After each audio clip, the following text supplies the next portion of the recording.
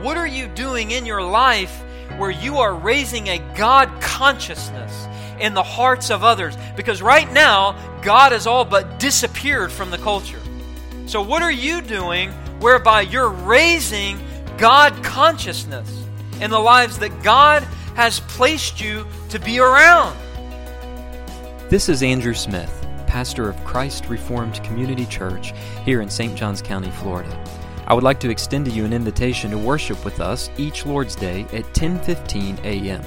Our address is 161 Hampton Point Drive, Suite 2, St. Augustine, Florida 32092. You can also access archived video versions of these same sermons on our Facebook page. Additionally, our sermons are broadcast live on Facebook every Sunday morning. Now, let's open God's Word and listen to the sermon for today's broadcast. Well, this morning it's my privilege to look with you together at Mark chapter 9. So I encourage you to take your Bibles, if you have them with you, Mark chapter 9.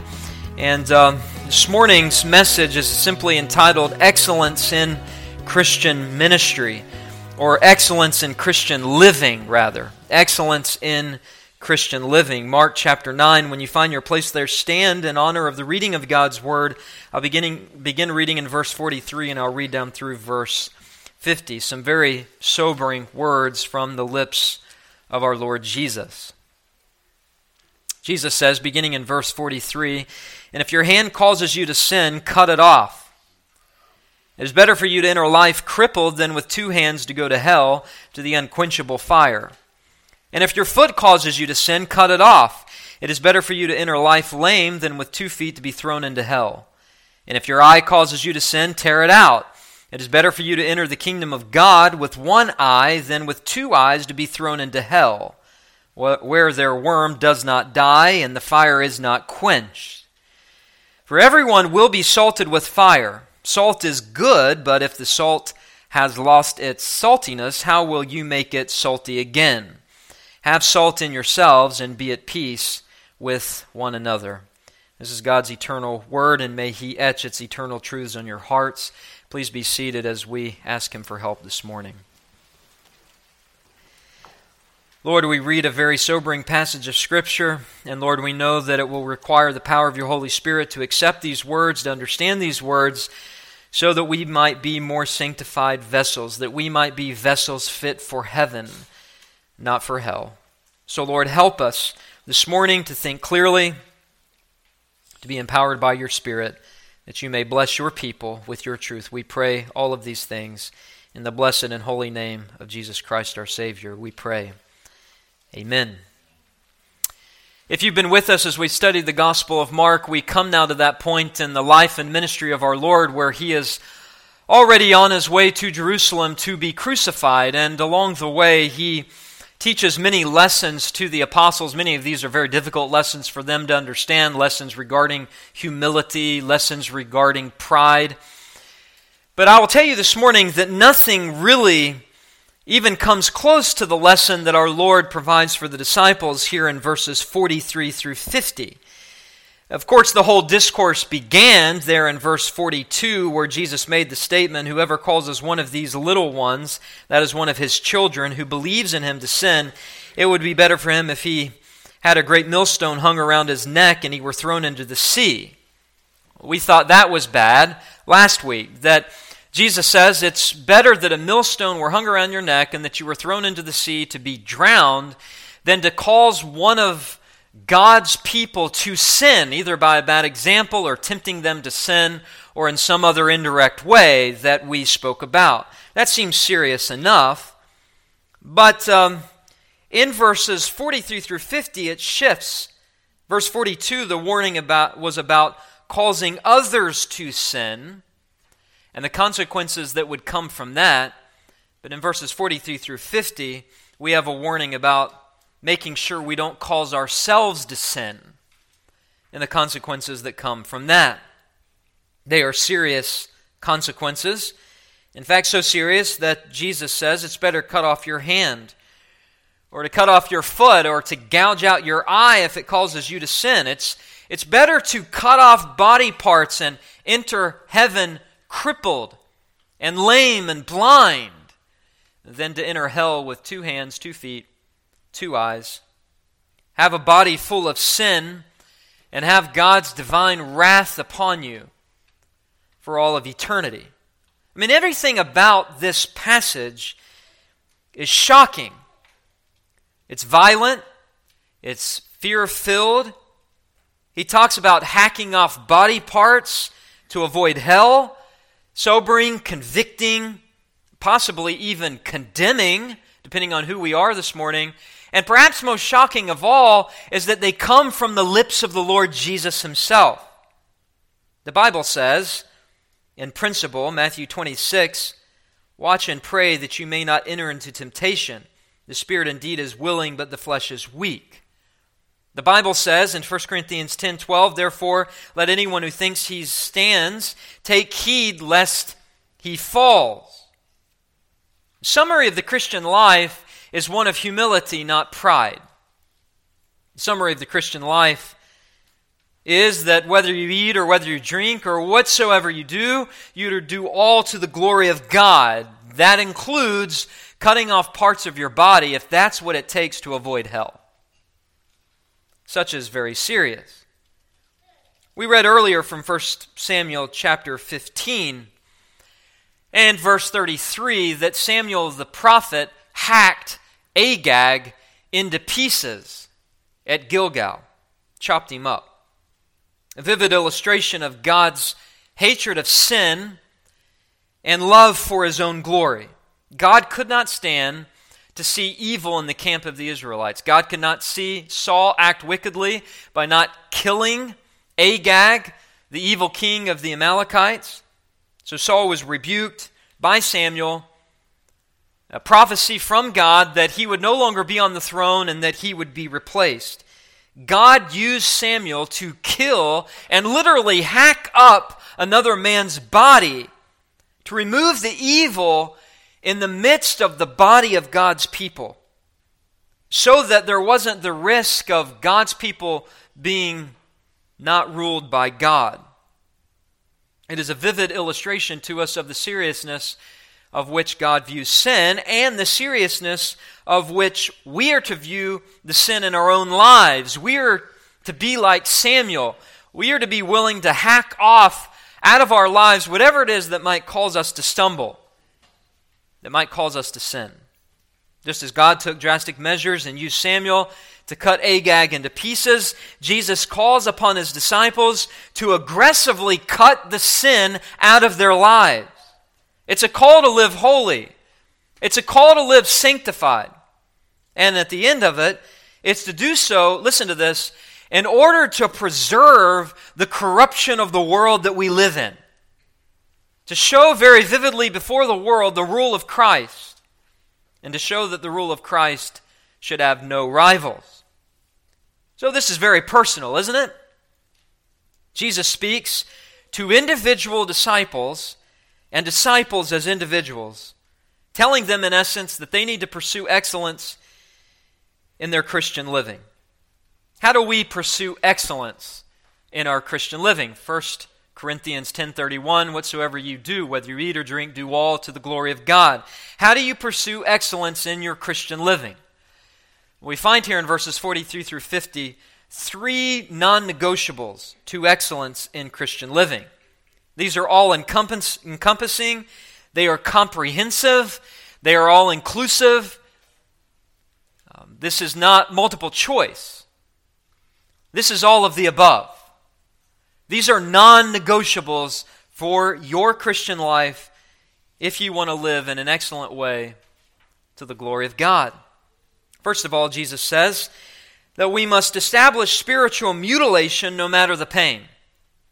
Secondly, we need to embrace sacrificial dedication no matter the trial. And third, we need to engage in societal preservation no matter the culture. It is comprehensive. It is detailed. It is a call to arms. It is serious. And it is obligatory. There is no Christian to which this does not apply. It applies to us all. Three non-negotiables to excellence in Christian living. Let's begin number one. The first non-negotiable is this. Jesus tells us that we need to establish spiritual mutilation no matter the pain.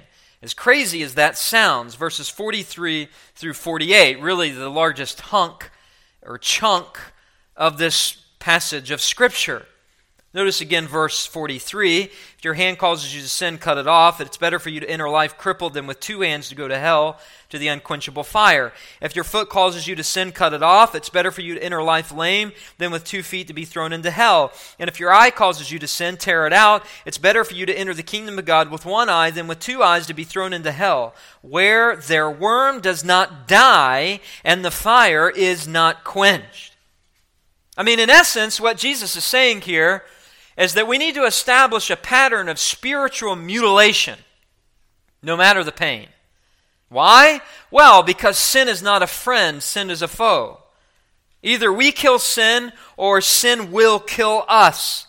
Sin must be eradicated, not placated. This is not a matter of negotiation. This is a matter of eradication and total obliteration. Either we conquer sin or it defeats us. This is a matter of life or death. This is a matter of heaven or hell. This is a matter of sin or holiness. We must, by the power of the Holy Spirit, this is what verses 43 through 48 are telling us, put out the fire of sin, or we reveal, listen to this, we are actually in danger of the fire of hell. This is not a game. It is a battle. We don't just lose a contest, we lose life itself. That is the word that is described. We forfeit life itself when we don't cut sin out of our life. Now, obviously, the language is symbolic. It's metaphorical. It's not talking about physical mutilation, but what we might call spiritual mortification or spiritual mutilation.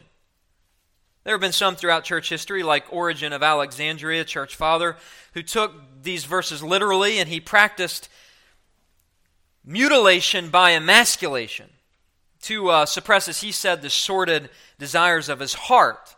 Let me just put you at ease. He was wrong. And shortly after, the Council of Nicaea outlawed such a practice. But there was another man in church history who did equally ridiculous things. His name was Saint Benedict. By his own account, he says that one day, while alone with the tempter, came in the form of a little black bird fluttering about his face. And Benedict said that he made the sign of the cross so that the bird flew away, but soon the evil spirit began recalling to his mind a woman that he once saw, and suddenly intense temptation filled his heart. But then suddenly the grace of God arrived, and the grace of God arrived in something you might not guess, because he saw the grace of God in the thick patch of briars over to the side. So he threw off his garment, he flung himself naked into the thorn bushes, he rolled around and tossed himself about until his entire body was in pain and he was covered in blood. But, he says, I had conquered that temptation, and my bleeding skin drained off the poison of temptation. Because the pain that was burning in my body had put out the fires of hell in my evil heart, I gained victory over sin. And he says, so great was his victory that he told his disciples he never experienced another temptation like that again. And as a result, men from everywhere followed him, because under his guidance, he was ready to instruct others regarding the practice of virtue. Such is absolutely ridiculous and clearly not what Jesus has in mind. What did Jesus say back in Mark chapter 7? Jesus said, what comes out of a person is what defiles him, verse 20. For from within, out of the heart of man, come evil thoughts, sexual immorality, theft, murder, adultery, covetousness, wickedness, deceit, sensuality, envy, slander, pride, foolishness. All of these evil things come from within and defile a person. Sin is inward, right? James tells us that each person is tempted when he is lured away and enticed by his own desire. Then desire, when it has conceived, gives birth to sin, and sin, when it is fully grown, brings forth death. Or Proverbs 4:23, keep your heart with all vigilance, for from it flows the springs of life. So it's clear that what Jesus is speaking about here is simply this. The hand of verse 43 symbolizes what we do. Notice it again. If your hand causes you to sin, cut it off. The foot of verse 45 symbolizes where we go. If your foot causes you to sin, cut it off. And the eye of verse 47 symbolizes where we look. If your eye causes you to sin, tear it out. But you can still have no hands, no feet, and no eyes, and still have inward sin. That's the point of James chapter 1. You are enticed by what is within, not what is without. So this is not a matter of bleeding bodies that drain away the poison of temptation. This is a matter of bleeding souls where the Spirit does battle with fleshly desires. The issue this morning, if you are struggling with sin, is an issue of self-denial. It is an issue of discipline in your life where you're going to make one of two decisions. Either you're going to embrace that sin or you're going to sever it from your life. Sever things from your life. Things your Christian hands should not do. Places your Christian feet should not go. Views your Christian eyes should never take. Jesus mentions our hands, feet, and eyes because sin in the heart is always inward, but it expresses itself outwardly in actions. That's the point. Leviticus 19:28 is clear that we are not to disfigure our bodies, but Christians are called to discipline their souls so that their lives are free from sin. This seemed to be exactly what Paul's point was in 1 Corinthians chapter 9. Paul said in verse 24, do you not know that in a race all the runners run, but only one receives the prize? So run that you may obtain it. Every athlete exercises self-control in all things. They do it to receive a perishable wreath, but we an imperishable. So I do not run aimlessly. I do not box as one beating the air. This is not shadow boxing. No, I discipline my body and keep it under control, lest after preaching to others, I myself should be disqualified. Paul says at the end of the day, this is a matter of a spiritual race. This is a matter of something that takes place in the soul, but yet there are things that I do with my body, with my hands, with my eyes, with my feet. There are things I prevent my body from doing that my heart is trying to lead my body to do. And so I discipline myself. I discipline my life.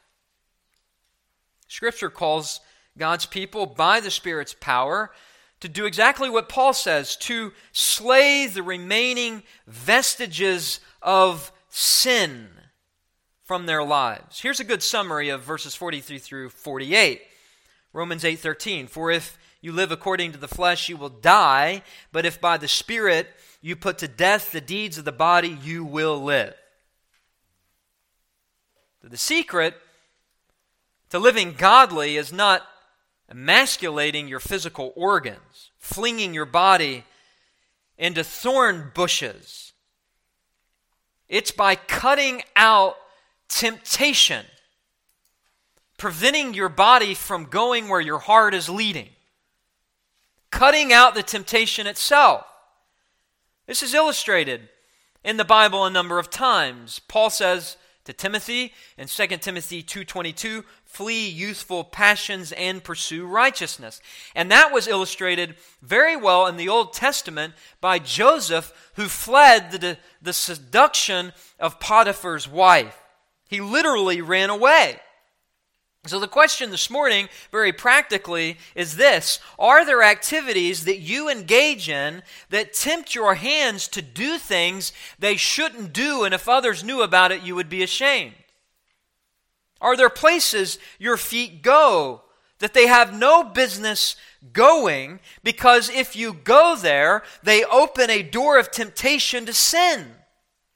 Are there areas and views that your eyes take that could cause sinful imaginations and lusts of the heart to be fed?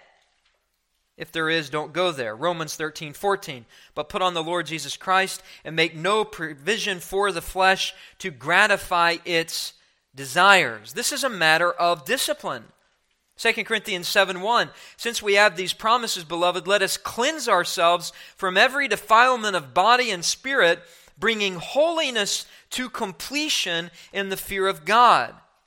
We are to bring holiness to completion in the fear of God. Is there no fear of God in your heart? Is there no fear of hell? Is there no fear of the wrath of God Almighty? Jesus is warning His own disciples that they must take the most drastic measures necessary to avoid sin, to avoid temptation, and listen to this, to avoid hell itself. To avoid hell itself. To cut out habits, places, sever them from our lives, to gouge out unlawful lusts, to be decisive, to be radical, to be complete, to be systematic, to be thorough. Job did it this way. He said in Job 31:1, I made a covenant with my eyes. Why then should I look upon a young woman? Job said it's very simple. I'm going to discipline my eyes not to look where they shouldn't look. That's how you discipline your body. And note with me that there may be different temptations for different people. Notice again verse 43, Jesus says, if your hand causes you to sin, cut it off. Verse 45, if your foot causes you to sin, cut it off. Verse 47, if your eye causes you to sin, tear it out. It is a matter of your hand, your feet, your eyes. It's a matter of discipline. It's a matter of spiritual amputation that you must participate in. This isn't something that your spouse can do for you. It's not something your pastor can do for you. It's not something your parents can do for you, your friends can do for you. You must do it. You must say no to sin and yes to sanctification. No to Satan, yes to God. No to laziness and apathy, and yes to discipline and holiness. Here is the point. It's better to fight the hell of sin on this earth than to fight hell for eternity. A battle that is unwinnable. Because again, notice the end of verse 43, for example. It is better for you to enter life crippled than with 2 hands to go to hell. Or verse 45, the end of it. It is better for you to enter life lame than with 2 feet to be thrown into hell. Or the end of verse 47, it is better for you to enter the kingdom of God with 1 eye than with 2 eyes to be thrown in hell. I mean, you see the point. Heaven, or the kingdom of God, is being contrasted with hell. You either go north or you go south. You either go to heaven or you go to hell. You either go to be with Jesus or you go to be with Satan. There's no neutral ground. There's no neutral ground. The consequence of not cutting out sin places us in danger of the fires of hell. Jesus is so clear. Now it is true, there is a sort of hell, living hell, that we can experience in this life. Isaiah says this, for wickedness burns like a fire. It consumes briars and thorns. It kindles the thickets of the forest. They roll upward in a column of smoke. Through the wrath of the Lord of hosts, the land is scorched, and the people are like fuel for the fire. No one spares another.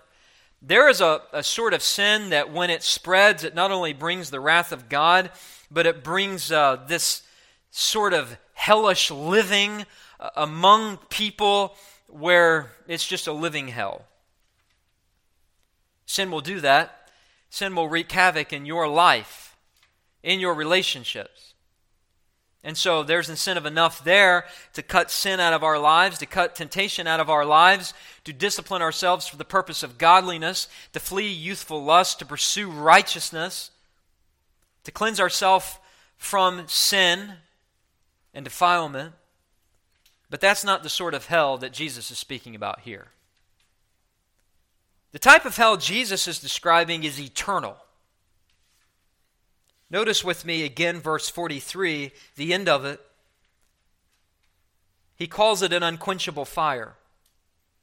Or verse 48, where their worm does not die and the fire is not quenched. Now the Greek word that he uses here for hell, Gehenna, is a reference to the eternal place of God's wrath, also known as the lake of fire. That's how Revelation describes it. You're familiar with Hades. That is more generally the place of the dead. Most of the time when the Scriptures speak about Hades, it's just talking about the place of the dead. It's not necessarily talking about those who are in eternal hell. But when Gehenna is used, it always describes eternal torment of sinners, the lake of fire. Now, people ask me all the time, and usually it's unbelievers, but sometimes even Christians, do you believe in a literal hell with fire? My standard answer is usually this: no, as a matter of fact, I don't. I believe that not only is hell a literal fire, but it is far worse than merely a literal fire. It is far worse. Fire is merely the words that the Scripture uses, fire and sulfur and lake, to describe how horrible it is. I believe there is a literal fire there, but I do not think that is the height of the pain inflicted. In fact, when you do a study of the word Gehenna, or hell, it's taken from Joshua chapter 15. It literally means the valley of the sons, because there was a valley south of Jerusalem in the days of wicked kings Ahaz and Manasseh, where apostate Israelites were burning their children as sacrifices to the false god Moloch, the king of the Ammonites. Godly King Josiah was so disgusted at this that he cursed the valley. But during the intertestamental period, that is the period between the Old Testament and the New Testament, this valley, the Valley of the Sons, as it became known, south of Jerusalem, became the garbage dump of the city of Jerusalem. It was a symbol of punishment where both worms and fire consumed the refuse. It's where other bodies were burned. Bodies of criminals were burned. The language of verse 48, where their worm does not die and the fire is not quenched, is taken from Isaiah 66:24. It's borrowed here by Jesus to indicate God's eternal wrath. I mean, again, the life of verse 43, it's better to enter life. And the kingdom of God of verse 47 is being contrasted with the hell of verse 43, the hell of verse 45, the hell of verse 47. Described, as I said, in Revelation as the lake of fire. When was the last time you heard a preacher speak this long about hell? It's probably been a while. Some believers try to avoid hell by ascribing to the doctrine known as annihilation or annihilationism. That is the idea that hell describes the destruction of the wicked as ending them. But the Bible describes the destruction of the wicked not as ending them, but as being everlasting upon them. 2 Thessalonians 1:9, the punishment of eternal destruction. Eternal destruction away from the presence of the Lord. Jude 6:7 describes hell as the punishment of eternal fire, where there are eternal chains, and there is forever gloomy darkness. As a matter of fact, the Lord Jesus Christ speaks more about hell than anyone else in all of the Bible. And he speaks more about hell than he does heaven. Revelation 14 says that the smoke of the torment of the wicked ascends forever and ever, so that they have no rest night and day. Conscious. And yet it's still hard for me, first of all, to imagine that there is a hell. And secondly, to imagine that there are those there now, even people that I've known in this life, who are suffering. But it is equally hard for me to imagine the possibility that hell doesn't exist. Otherwise, how could God's justice be meted out? If wicked sinners can do whatever they want to do, rebel against God, and then get a free pass in the end and just be destroyed and be unconscious, what does that say about the justice of God? What does that say about the holiness of God? What does that say about the expense of the blood of Christ that was shed for sinners? So I affirm that hell exists, and I seek to avoid it not by dismissing it, but by clinging desperately to the grace of forgiveness through the Lord Jesus Christ. Because here is the reality. If I am a true Christian, I must live a life that is yielded to the Holy Spirit, actively cutting sin out of my life, cutting temptations out of my life to prove that I am not qualified for hell and disqualified for heaven. Otherwise, this passage in Mark proves to apply to me, a false Christian. I'll enter eternity and the smoking rubbish heap of God's wrath, where the fuel of God's judgment, the fire of His judgment, is constantly stoked, and the eternal worms gorge themselves on the refuse of my filthy, rotten, sinful life, which led me to that dreadful place. So what do?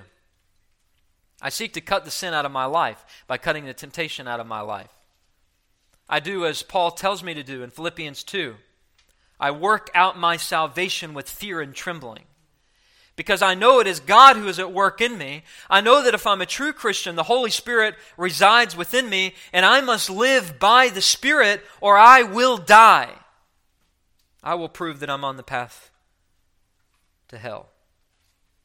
I must, and you must this morning, look to Christ and look away from sin. Christ is our only hope, and someone who truly knows Christ is scared to death of hell.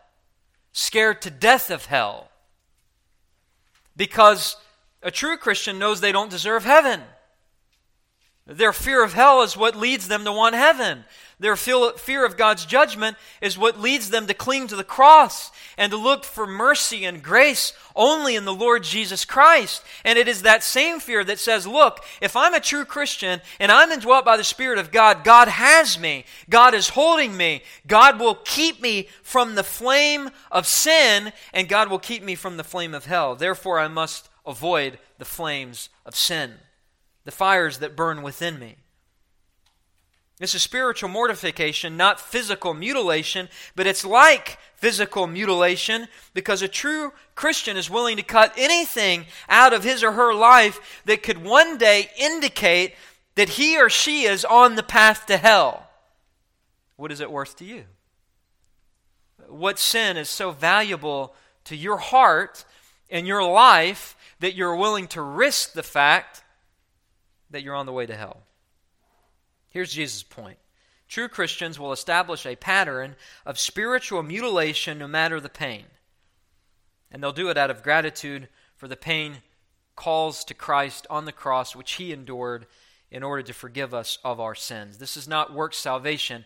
It's desperately clinging to Christ and running from sin, because you know that as a true Christian, Christ has saved you from living that way, so you pursue that path of righteousness that He has placed you on.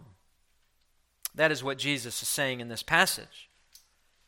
You want your life to be marked by excellence in Christian living? Here's the first non-negotiable. You must establish spiritual mutilation no matter the pain. Now that's the foundation. That is the heart of what Jesus is getting at. And if you're not willing to do that, then there's no hope. But there's a second non-negotiable. If we want to live excellently to the glory of God, we must not only establish spiritual mutilation no matter the pain, but secondly, we must embrace sacrificial dedication no matter the trial. Jesus moves from the fires of hell to the fires of suffering. Notice with me in verse 49, explanatory word for everyone will be salted with fire. For everyone will be salted with fire. Now that has perplexed many people, and on the surface I admit that seems like a very confusing statement. What is Jesus speaking about?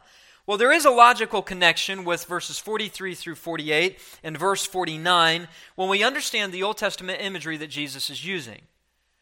The book of Leviticus, chapter 2, verse 13, other places in the Old Testament, like Ezekiel chapter 43, indicate the fact that when sacrifices were offered in the Old Testament, obviously they were burned up with fire, but there was always salt that seasoned those sacrifices. They were seasoned with salt and fire. In fact, in Ezekiel 43,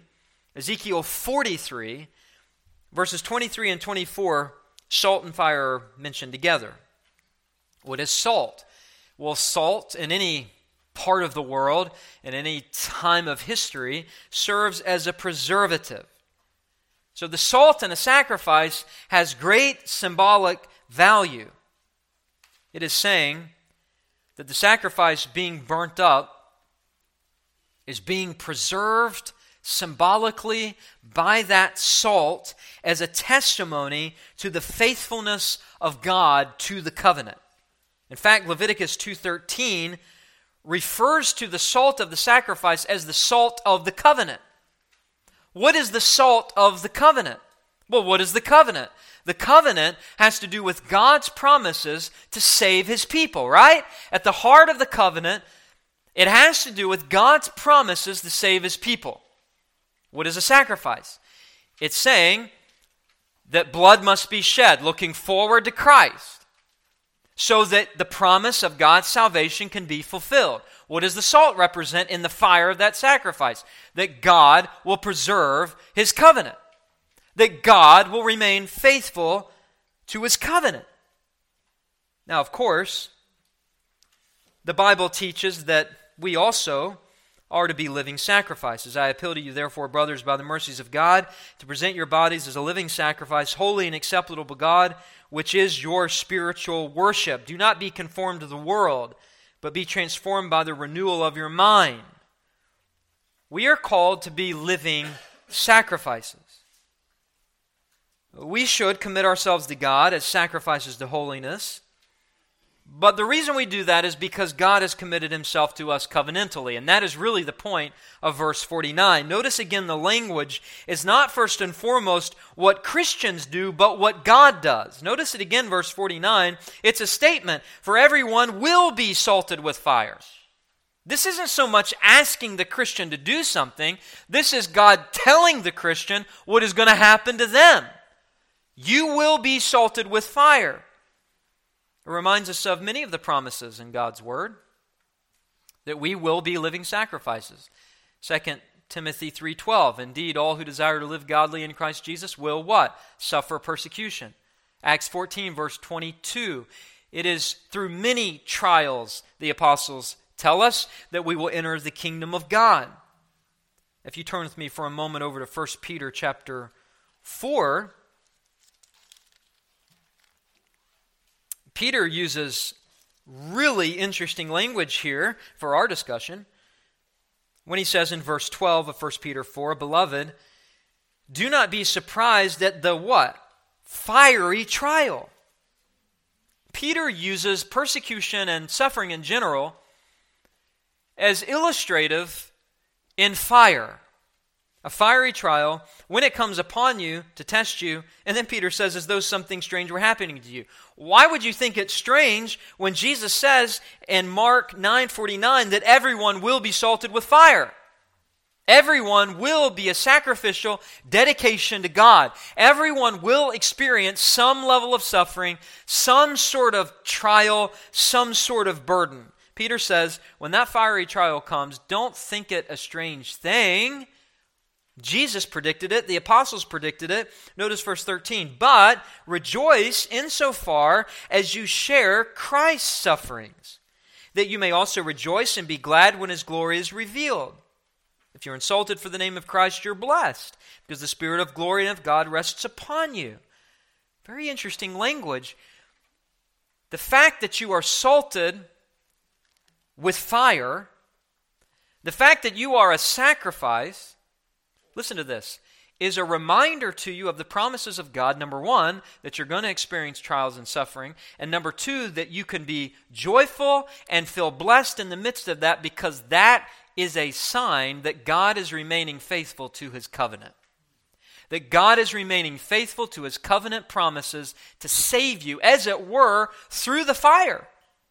And that is why in 1 Peter chapter 1, the way Peter opens it up in verse 6, he says, "In this you rejoice, though now for a little while, if necessary, you have been grieved by various trials." Why? Verse 7, "So that the tested genuineness of your faith, more precious than gold that perishes, though it is tested by" what? "Fire, may be found to result in praise and glory and honor at the revelation of the Lord Jesus Christ." The question is not, will you suffer?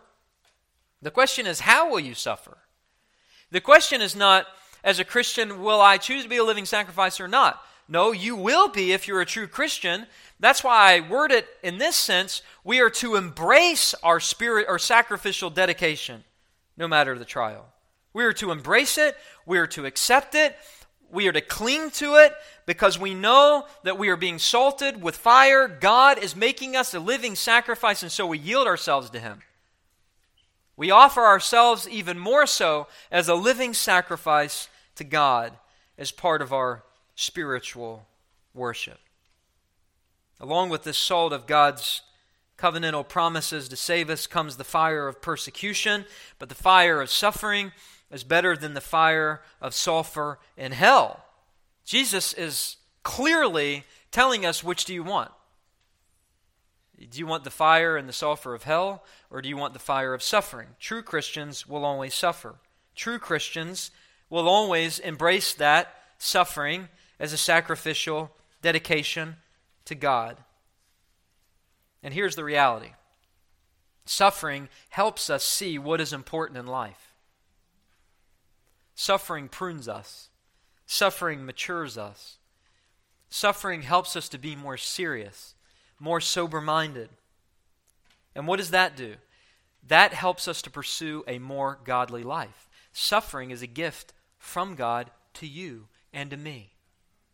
Though it hurts, it's a reminder of the salt of His faithfulness, His covenant promises, that the very reason we're going through that suffering is a sign that we are willing to cut out of our lives whatever it is we need to cut out. And what does God do? He pours on a little bit more suffering, but there's a pinch of the salt of His covenant faithfulness in which we can rejoice and be glad. And we no longer want those things we used to want because we've been humbled under the mighty hand of God. 1 Peter 5:5, we are more sober, more serious-minded. We pursue the things of God with more steadfastness and more discipline and more drive to be like Christ.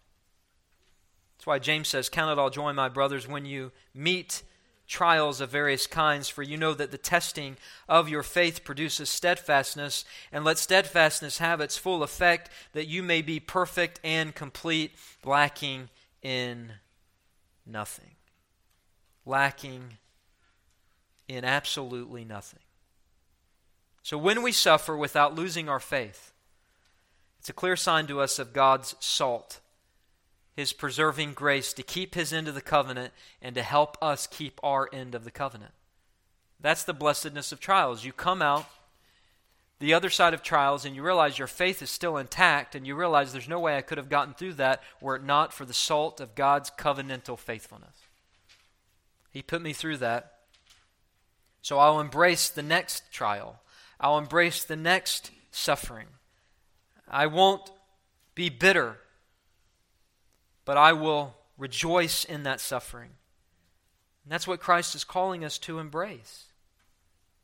He's calling us to embrace suffering, not because in and of itself it is always a joyful thing, but because the result of it purifies our lives, cleanses us.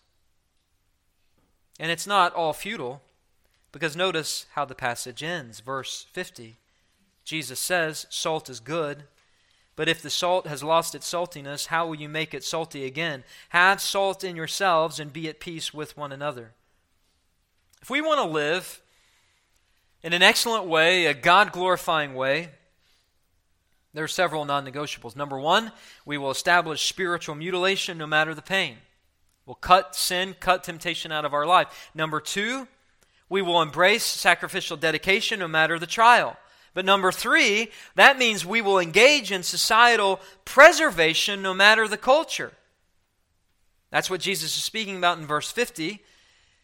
Again, the connection between verse 49 and 50 is really one word, and is the word salt, the idea of salt. Jesus says, the central command of verse 50, the end of it, have salt in yourselves. Here's the point. Christians are to be the preservative of culture. The Jews had a slogan. They said this: the world cannot live and cannot survive without salt. Why was that? Well, because salt was used in an ancient world to preserve food from rotting. But Jesus' point here is how much more catastrophic to have a culture, to have a society without a Christian influence.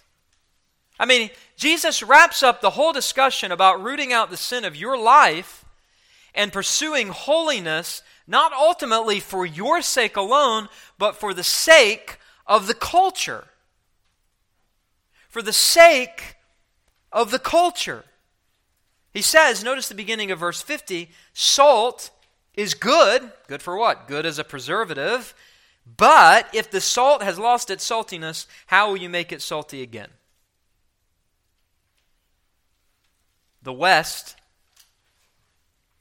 which has been influenced by the Protestant Reformation more than any place in the world, is on the brink of altogether losing its saltiness.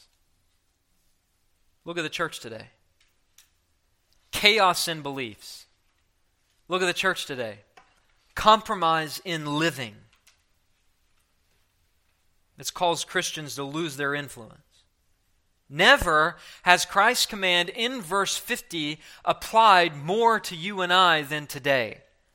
Have salt in yourselves. But the building up of the kingdom of God, the rebuilding of the West, doesn't happen overnight. It's one block at a time. So what Jesus is saying here is that sure, we need to have the macro view. What is the macro view of the growth of God's kingdom, the building of God's kingdom? Well, it means that it's good for Christians to be involved in civic life, to oppose ungodly legislation. It's good for Christians to seek to preserve the integrity of Christian institutions and civic institutions built on Judeo-Christian values. That's the macro. But Jesus is not really talking about the macro. He's talking about the micro. Notice again what he says in verse 50. He says, have salt in what? Yourselves. This is very personal. This is very individualistic. Just like he talked about your hand and your foot and your eyes. Here he says, have salt in yourselves. Cut the sin out of your life. Cut the temptation out of your life. Embrace your suffering to have an impact. To have an impact. Jesus says we are to be the salt of the world. Matthew 5:13, that's the macro. We are to be the salt of the world. Collectively, Christians are to be the salt of the world. But we are only the salt of the world when we are first salt in our own little worlds. When we are a preservative to the unbelievers around us.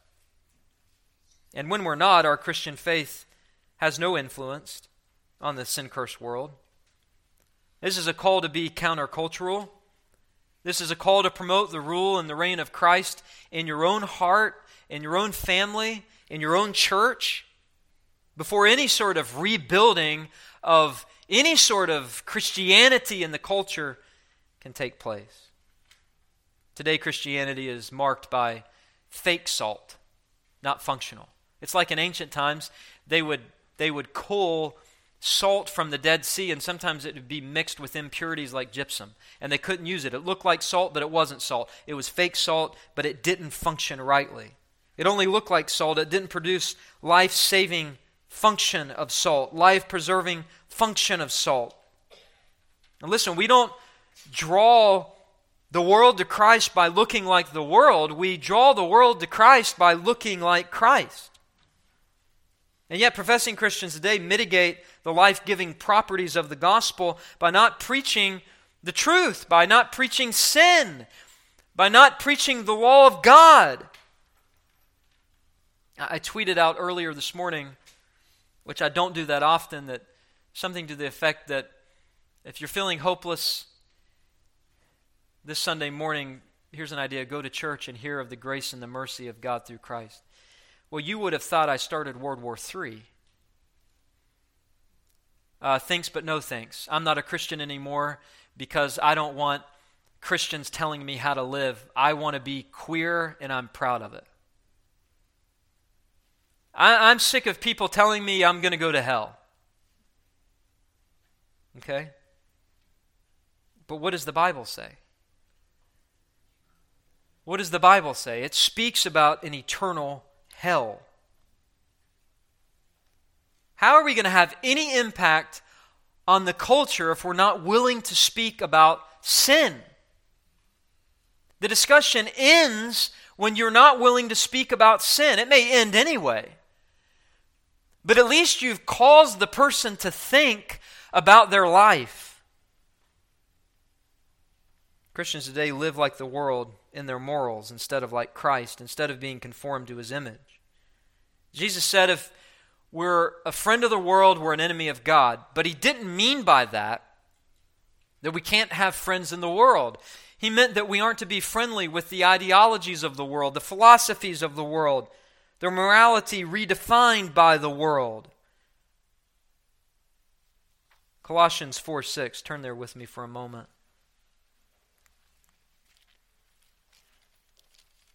How are you going to have an impact if you're not around unbelievers? Colossians 4:6. Let your speech always be gracious. Listen to this. Seasoned with salt. The way you talk around others has a preservative, life-giving quality. What is that? Verse 6, the end of it, so that you may know how you ought to answer each person. There are questions about the gospel. There are questions about eternity. There are questions about life. This is our duty. We are to be at peace with all men if possible. Romans 12, verse 18. But especially believers, and that's what Jesus has in mind when He says there at the end of verse 50, have salt in yourselves and be at peace with one another. This is not the peace of compromise. This is the peace of a collective front of boldly proclaiming the gospel, boldly calling out sin, and living consistent with what you're saying as the world watches, as the culture watches. You're at peace with one another in the fact that you're at peace and preaching the same gospel. You're at peace with other Christians because you preach the same gospel. You live the same kind of life. You are one with one another. And as individuals do that on a micro level, it has a macro result. The preservation of a culture. The preservation of society. Collectively, generationally. Because we're looking for heart change, right? Not merely regime change. This is nothing extraordinary. This is the ordinary life of the Christian. So what do you need to do to engage in societal preservation of a corrupt culture? Number one, you need to be around other believers. In fact, you need to be in a church full of other believers that you are committed to, that you are at peace with, you are one with, and collectively, as the army of God, you are marching with to proclaim the gospel, to live forth the law of God. And when the world sees that, it is a powerful, powerful testimony. But secondly, you need to be around other non-believers. How are you going to influence the world when you're not around unbelievers? The Bible never calls us to isolation from the world, nor does it call us to assimilation in the world. It calls us to sanctification to God, but with that is the requirement that we will speak forth the glory of God to non-believers. To have a preserving Christian influence, what does it include? Little things. Let me list some. And let me borrow the language of young people today. You want to be a world changer? Here's how you can be a world changer. Change your own little world and priorities. Preserve those around you. How? Provoke others in the culture to think about eternity. And how are you going to do that if you're not willing to tell them they are in sin? How do you suppose they're going to see their need for heaven if they don't see they're going to hell? It's impossible to do. Of course, you don't have to do that in an ugly way, and you shouldn't. You speak the truth in love, and when you do that, you'd be surprised how much they'll listen. Provoke others in the culture to think about eternity. Secondly, elevate conversation. Elevate it from the sordid and the superficial to the spiritual and the eternal. I am always shocked when I'm around other coaches at the language they use. And it's just expected. It's part of the culture. The kids expect it, and the kids mimic the coaches. I can't tell you how many times when I'm around, a coach will begin to say something he shouldn't say, and he'll turn to me and he'll say, "I'm sorry, coach, I shouldn't say that. I'm sorry, I shouldn't say that." My standard response is always this: don't worry about it. You don't have to answer to me. You have to answer to God. And they know it. They know it.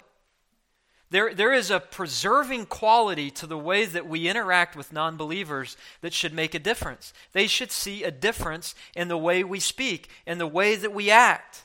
It causes them to think. How about this one? Restrain sin